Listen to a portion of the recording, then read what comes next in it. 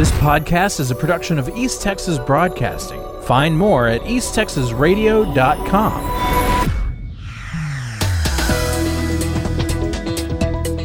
Steve Westbrook, former executive director of the Sheriff's Association of Texas, has resigned. According to Larry Smith, president of the association, Westbrook is accused of mismanaging organization funds. Westbrook's resignation was accepted by the board of directors in lieu of expulsion. He will forfeit his license as a peace officer and will pay full restitution to the association.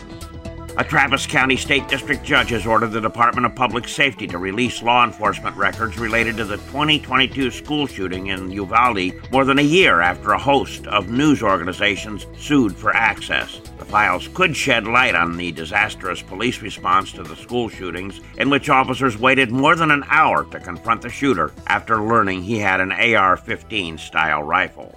59-year-old Philip Hancock was executed Thursday morning in McAlester, Oklahoma. He was condemned for killing two men in Oklahoma City in 2001. Hancock maintained that he acted in self-defense. The Oklahoma Pardon and Parole Board recommended clemency, but Governor Kevin Stitt refused to commute his sentence.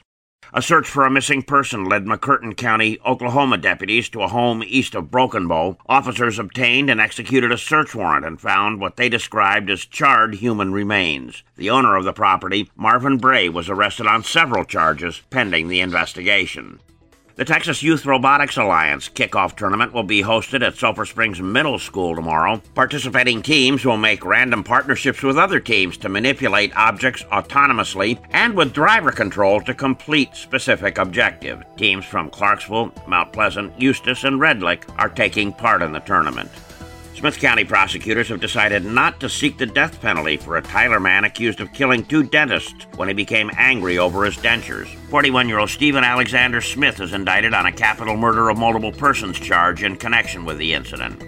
Charges have been dismissed against a former Athens ISD bus driver in connection to a fatal crash his bus had with a freight train in 2019. 13-year-old Christopher Bonilla was killed and 9-year-old Jocelyn Torres was seriously injured in the crash. I'm Dave Kirkpatrick. This podcast is a production of East Texas Broadcasting. Find more at easttexasradio.com.